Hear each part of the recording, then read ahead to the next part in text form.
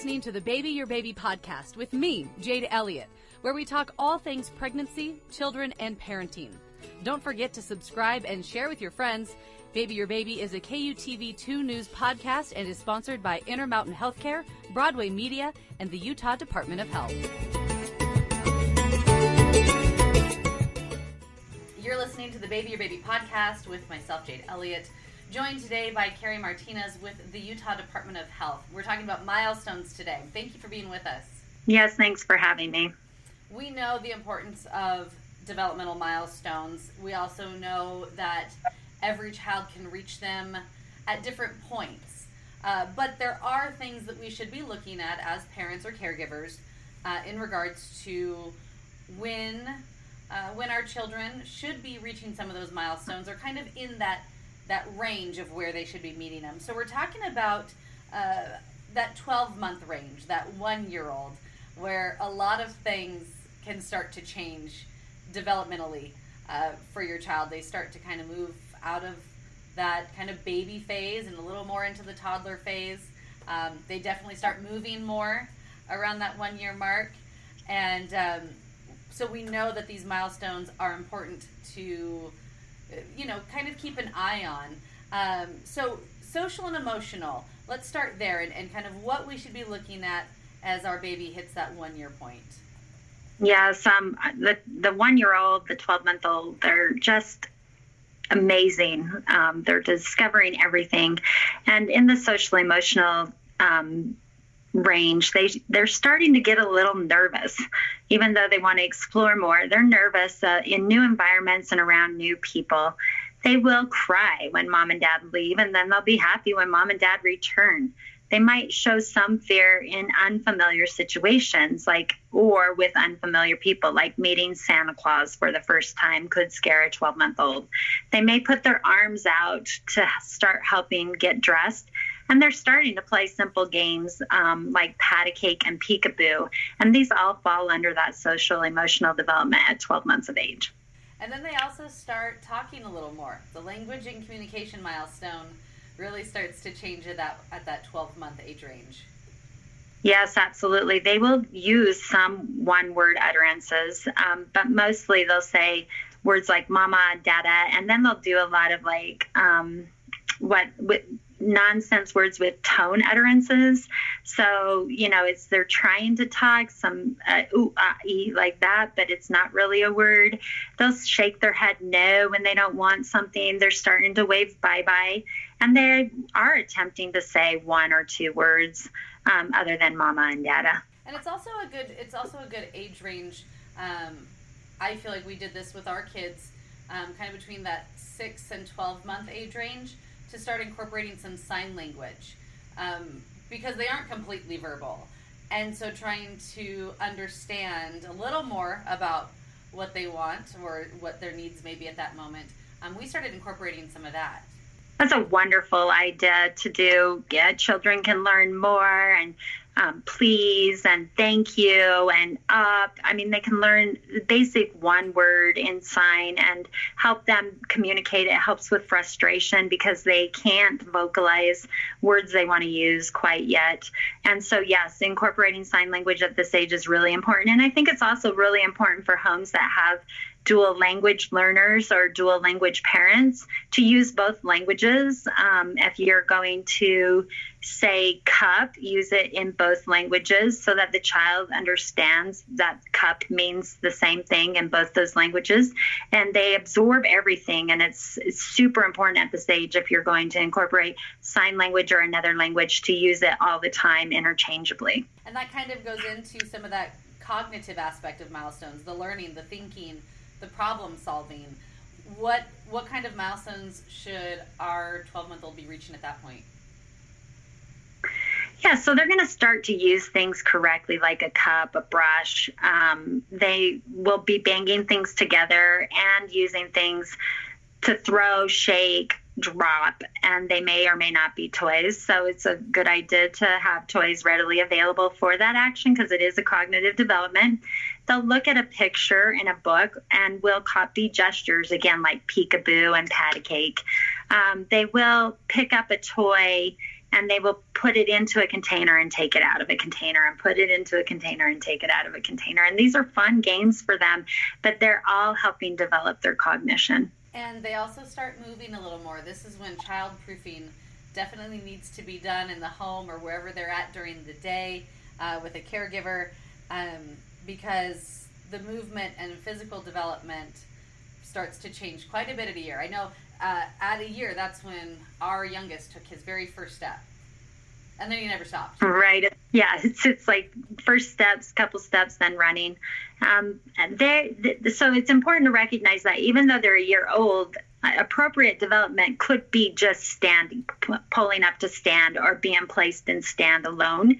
And so if a parent has a cousin who's 12 months old is running, that doesn't mean that their child at 12 months old who can pull up to stand and cruise along furniture isn't developing appropriately.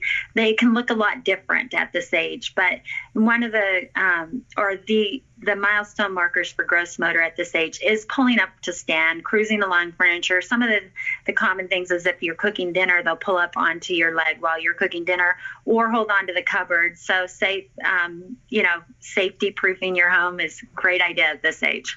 And that's such an important thing that you note too, that, it's so easy for us to compare milestone to milestone from child to child and think, oh, well, my child's not doing what that child's doing and they're the same age. They're just days apart. Is there something that I should be looking at? And every child develops so different.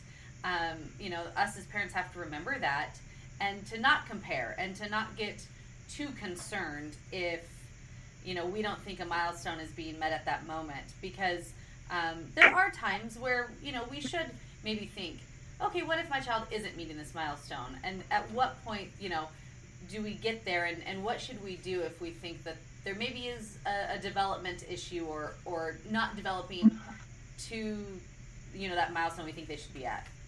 Absolutely.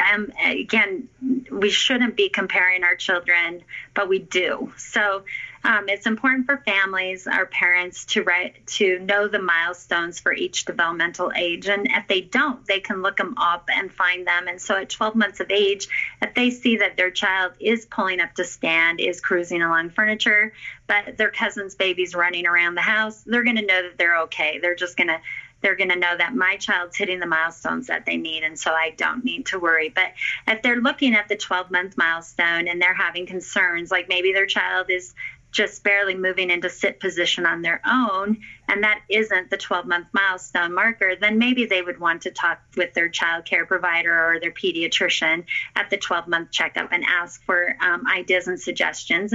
And also, it's important to use the milestone checker for parents so they know what's next and how to play practice with their child in those skills so that they can help their child progress because they know their child the best, right?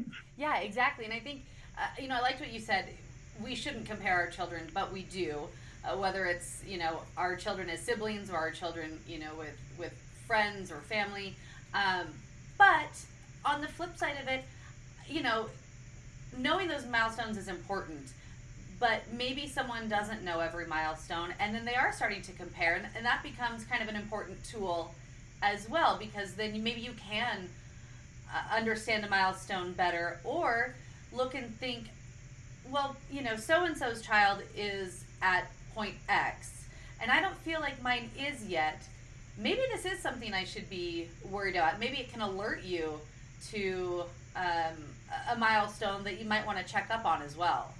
Absolutely. I mean, sometimes it's that motivation that helps us practice more with our child. Maybe we just hadn't been thinking of that as something our child was ready for. And so we see another child doing that. We go home, we practice it, and voila, they do it, right? So it is good for us to know what the milestones are. It is good for us to have other children in our lives to see what developmentally appropriate milestones are. And then it is good to recognize that I know my child best and I can increase these skills through play practice with my own child. Yeah, and I love that. I love the play practice side of it because, a lot of the times the parent can get their child kind of back on track with that milestone, with that, developmental moment, without even necessarily needing to see a provider for something. Absolutely. If a parent is concerned and then starts practicing in that area, oftentimes it just was that the child wasn't given the opportunity to use that skill or to practice that skill. And parents will be like totally amazed. I didn't know that he could do this, and then we did it, and then he mastered it. So it's important for parents to practice those things through play with their child. Children love their parents the most, or their caregiver the most, so they're going to react positively to that interaction, and development can happen quite fast. In some occasions, though, if a parent recognizes that there needs to be play practice on a specific skill and the development doesn't quite happen, then that would be when they wanted to reach out to the early care professionals in their environment or around them to seek additional help or resources. And I know that you guys have some amazing resources at the Utah Department of Health. What are some of those resources that parents can look at if they think, okay, maybe I need to check on a milestone or understand them a little better? Right, exactly. There is the CDC website has a milestone tracker that parents can download onto their phone. And then the Ages and Stages also has a free resources page, and parents can look that up at agesandstages.com, free resources. The Utah Department of Health has local health departments, WIC offices, Office of Home Visiting. There's also the Parents as Teachers program, and Help Me Grow Utah are all great resources to reach out to have a screen done. Families can reach out to their pediatrician or their medical provider. And there's also the Baby Watching Early Intervention site. Great. Thank you so much. Carrie Martinez with the Utah Department of Health. We appreciate you and walking us through these milestones for our 1-year-old. Thank you. And that concludes this episode of the Baby Your Baby podcast.